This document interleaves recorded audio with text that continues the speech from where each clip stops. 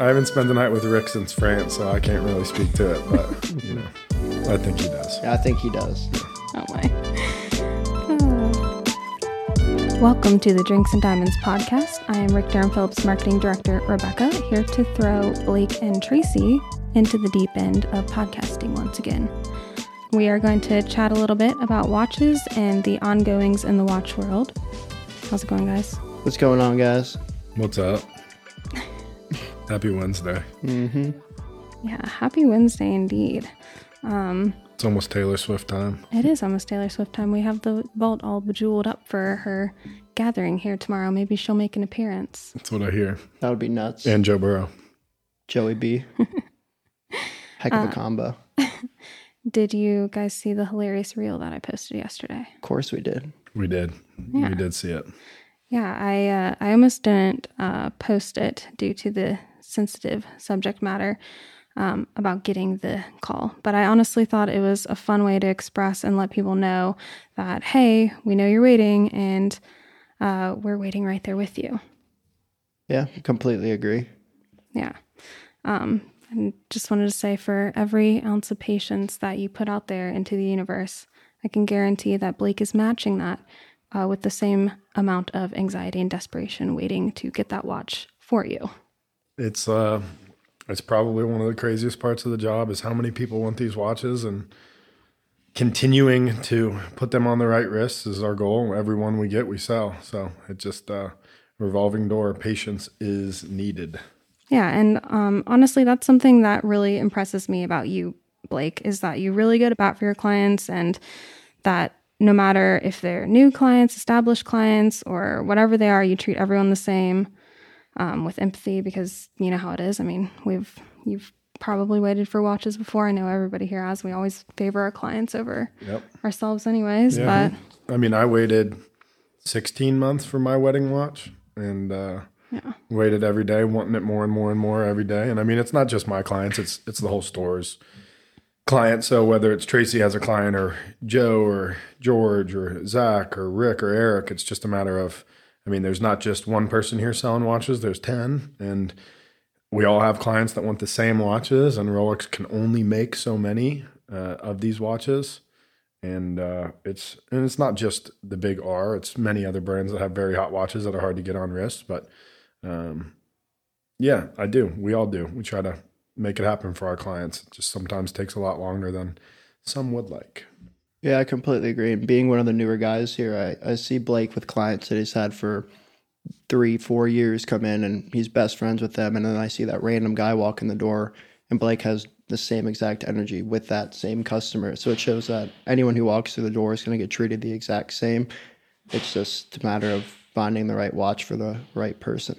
yeah, it totally is. Speaking of waiting, we all know that Omega is celebrating a 75-year anniversary this year. Oh, yeah. Indeed. Oh, yeah. Tracy? Extremely excited to see those bad boys come in. I love Omega myself, so this is kind of right up my alley. I like blue, so kind of knocked it out of the park with what I like.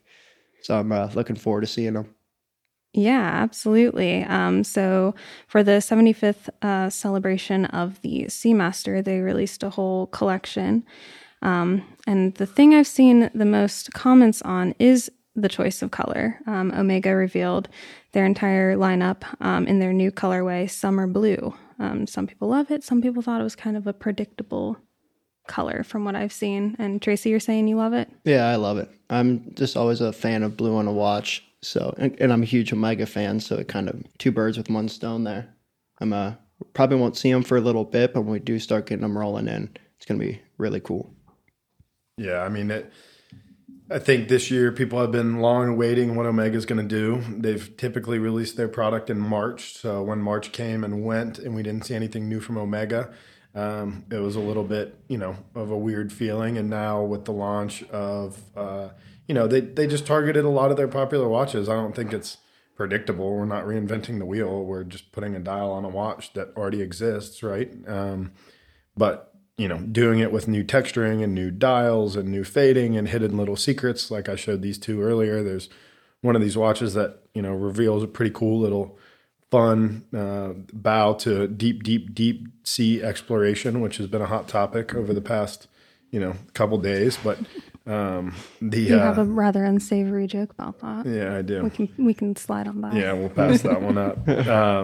My favorite one was probably the bringing the Ploprof back, which is the funky, weird, absolutely insane looking watch that's been missing for the past 2-3 years. They just kind of removed it from their catalog, and now it's coming back in blue. It's a cool one to see.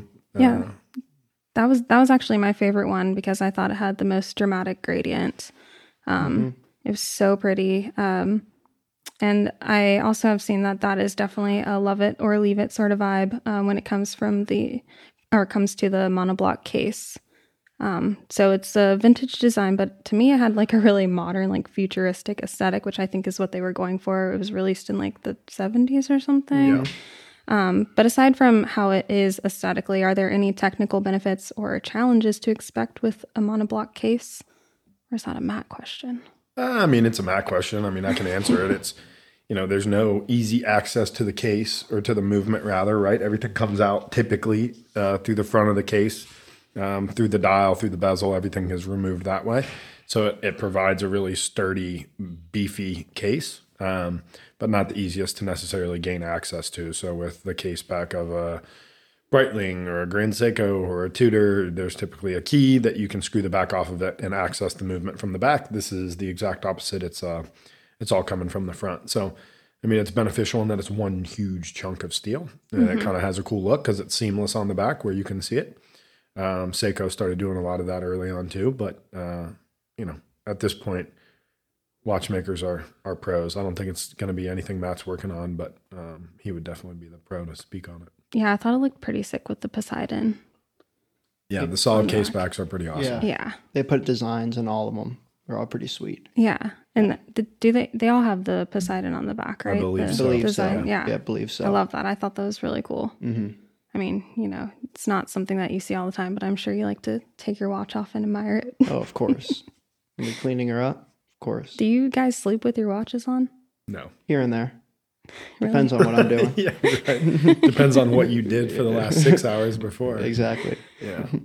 Typically, no. It's described as a blackout, I think, normally is how they describe that. Yeah. You just don't even remember. Oh, gotcha. So it's not so much you went to bed, it's just that you fell asleep. Yeah. No, it's not falling asleep, it's passing out. Yeah, sometimes my shoes are on too.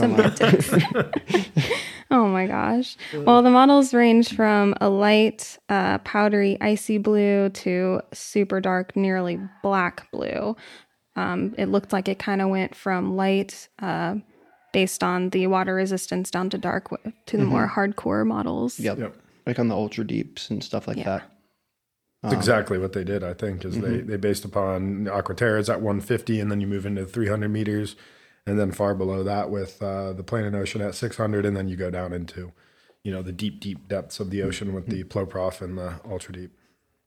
Yeah, I can definitely see symbolism in the colors that they chose.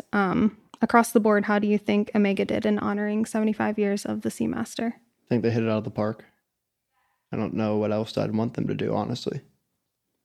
Yeah, they targeted the Seamasters, right? They're popular. They have been for a long time. I think the one that was also really cool that they did was the 39.5 millimeter Planet Ocean, which is not historically been the most popular size, at least in our store, but more recently become very popular as a very, very solid sized watch.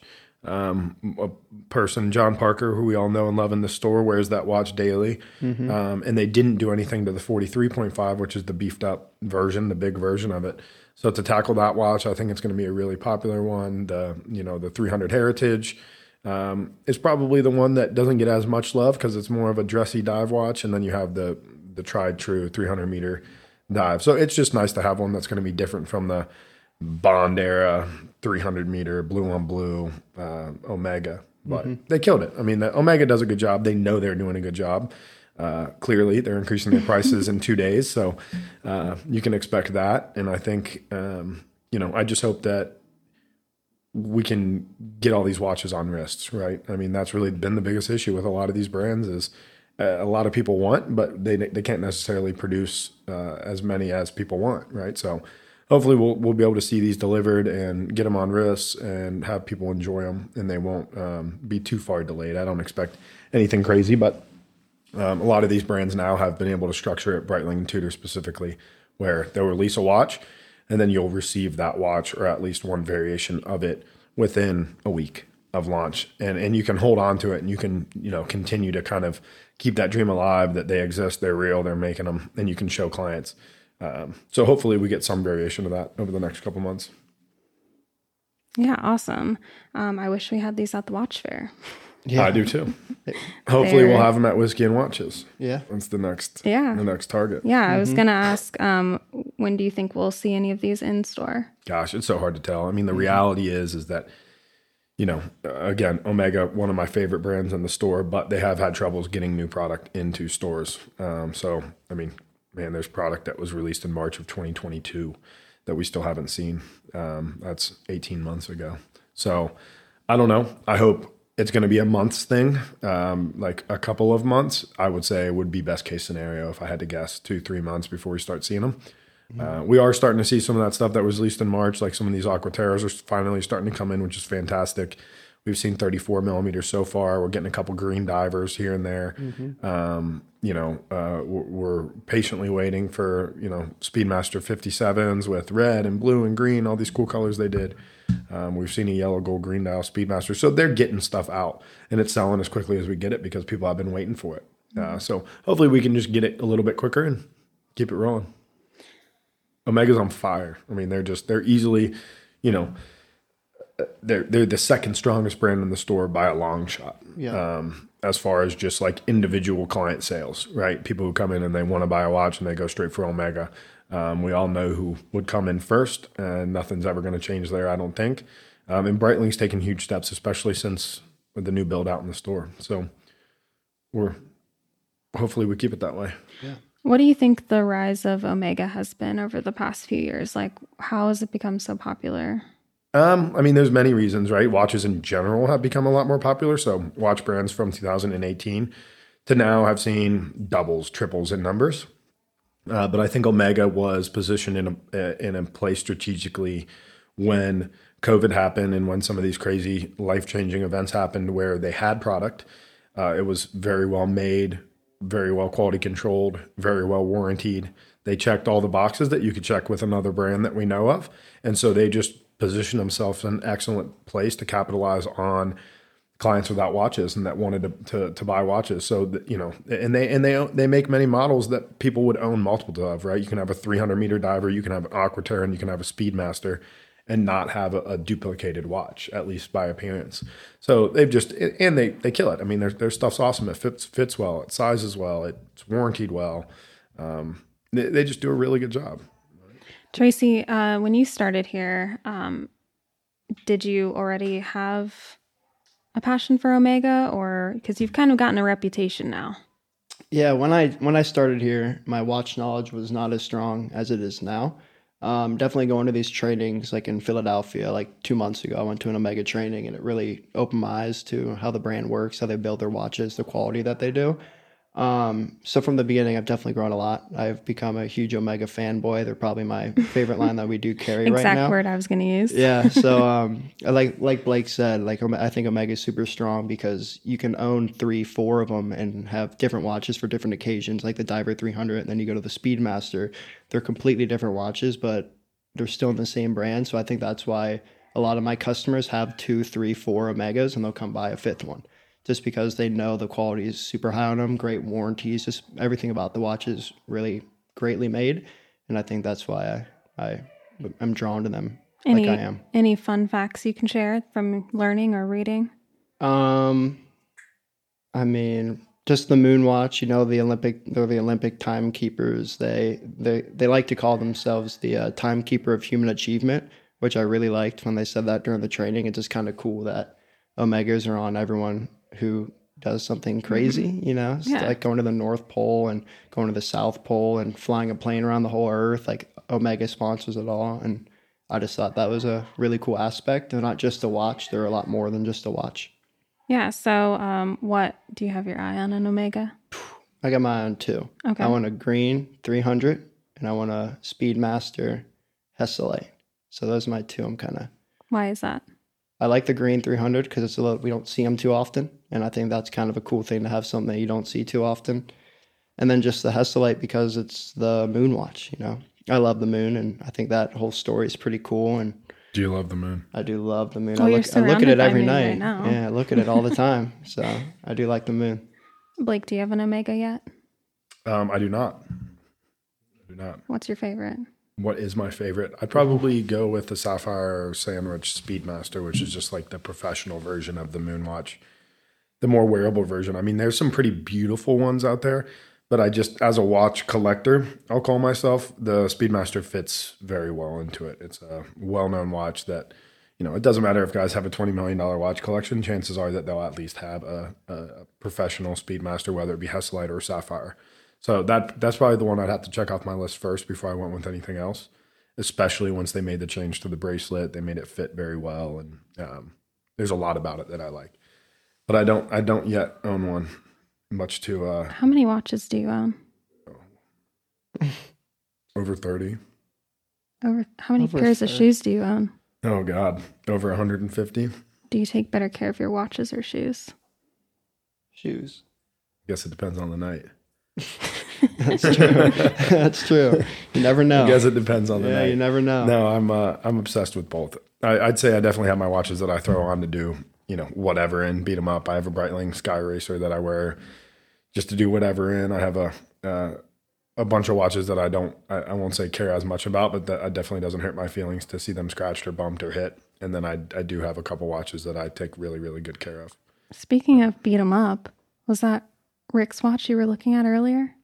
It was, yeah. We were finished the boss's watch, so it looks new again. It looks too new. Yeah. Very new.